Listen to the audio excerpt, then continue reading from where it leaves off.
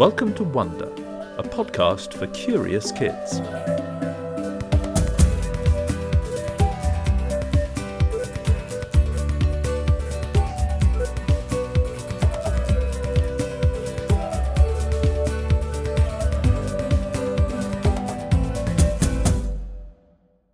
Hello, Wonder. Have you ever wondered about the history of Christmas? Why do Christians celebrate the birth of Jesus at the darkest time of the year? It's winter and it's cold and dark outside, unless you live in Australia. Surely we should be hibernating like hedgehogs and dormice. But actually it's a time of celebration, a time of twinkling lights, sparkly decorations, delicious food and party games. And all around the world during the darkest months of winter, people light candles and look forward to a time of new hope. Diwali is a 5-day festival of light celebrated by millions of Indians in either October or November. The date changes every year. It's a holiday enjoyed by Hindus, Jains, Sikhs and some Buddhists, and symbolises the triumph of good over evil and light over darkness. Diwali comes from the Sanskrit word Deepavali, meaning rows of lighted lamps. And as part of the celebrations, South Asian families light small oil lamps called divas on the streets and in their homes. They clean their houses and decorate them with colourful floor designs made of flower petals, rice or sand. They feast together and set off fireworks. Hanukkah is a Jewish festival of light that falls between late November and late December. It celebrates one of the greatest miracles in Jewish history. It reminds Jews of a time over 2,000 years ago when a small group of Jewish warriors called the Maccabees won a battle against the Greeks. Their enemies had tried to ban all Jewish rituals and force them to pray to Greek gods, but they refused. So the Maccabees cleaned and repaired and celebrated the victory by lighting an oil lamp.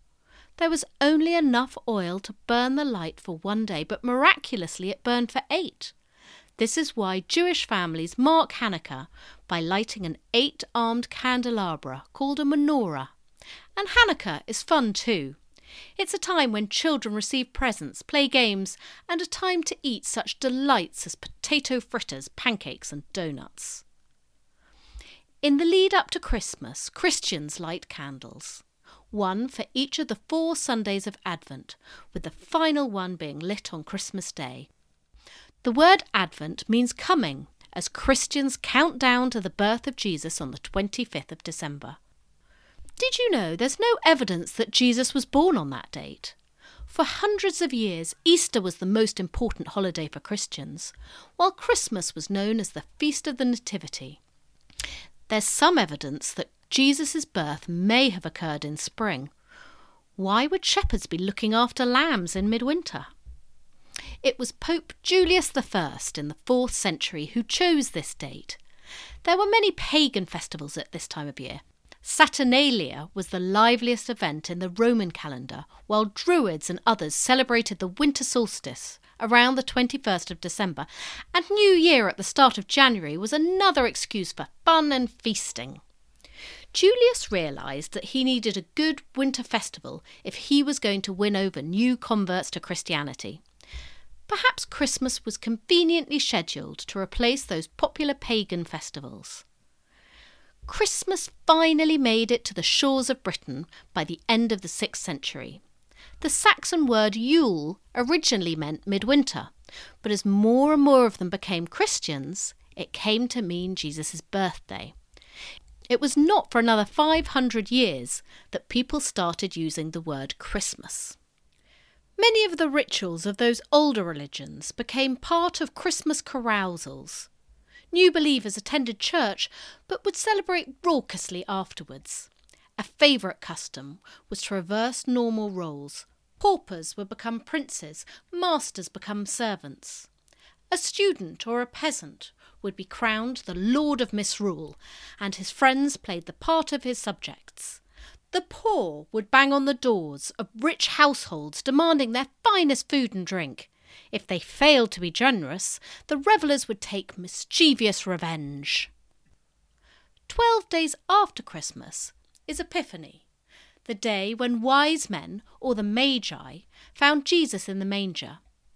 Did you know there might not have been 3 of them? The Bible talks about wise scholars coming from the East bringing 3 presents. Any number of them may have turned up to pay homage to the newborn babe. Around the world, people have slightly different customs regarding the giving and receiving of gifts. Spanish children get their presents at Epiphany, also known as Twelfth Night, or the last of the 12 days of Christmas. Every town and city in Spain hosts a parade with the kings arriving on elaborately decorated floats and sometimes even camels. All this at a time when in the United Kingdom people are packing away their decorations. The Christmas party is over. In Germany and neighbouring countries, children receive presents before Christmas. They put out a newly polished shoe for the arrival of St. Nicholas on the eve of the 6th of December. When they wake up the next morning, it's St. Nicholas's Day, and if they've been good, the shoe is filled with chocolates, nuts and small presents. If naughty, it's a piece of coal. Most people in Japan aren't Christian, so Christmas isn't a religious holiday. Instead, it's a time to spread happiness. And Japanese people like to celebrate with a bucket of Kentucky Fried Chicken. In 1974, KFC launched an advertising campaign called Kentucky for Christmas, which was enormously successful. The famous fried chicken is so popular, customers place their festive orders up to 2 months in advance. Another traditional Japanese Christmas food is a layered sponge cake with strawberries and whipped cream. The shortcake emoji is in fact a Japanese Christmas cake. High up in the Andes in Peru, a very curious event takes place on Christmas Day, 1-to-1 fistfights called takanakui. If you have a misunderstanding with a friend or a neighbour, you can both battle it out in public. Men, women, children and even old people can take part. This way everyone can start the new year off on a clean slate. In the 17th century, Oliver Cromwell and his Puritan followers went as far as cancelling Christmas altogether. They didn't like excessive partying and thought it was a wasteful festival that went against proper Christian beliefs. Cromwell ordered shops and markets to stay open on the 25th of December, and people weren't allowed to hold special Christmas church services. In London, soldiers were ordered to confiscate any food being prepared for Yuletide celebrations. In Scotland, Christmas was banned for 400 years for similar reasons. The 25th of December wasn't a public holiday until 1958. Partying was pushed forward for a week to Hogmanay on the 31st of December. Not everyone likes to celebrate Christmas. They may find it difficult because they don't have a close family, or it can feel too stressful or too expensive.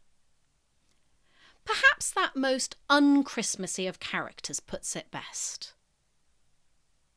And the Grinch, with his Grinch feet ice cold in the snow, stood puzzling and puzzling. How could it be so? It came without ribbons, it came without tags, it came without packages, boxes or bags, and he puzzled and puzzled till his puzzler was sore. Then the Grinch thought of something he hadn't before.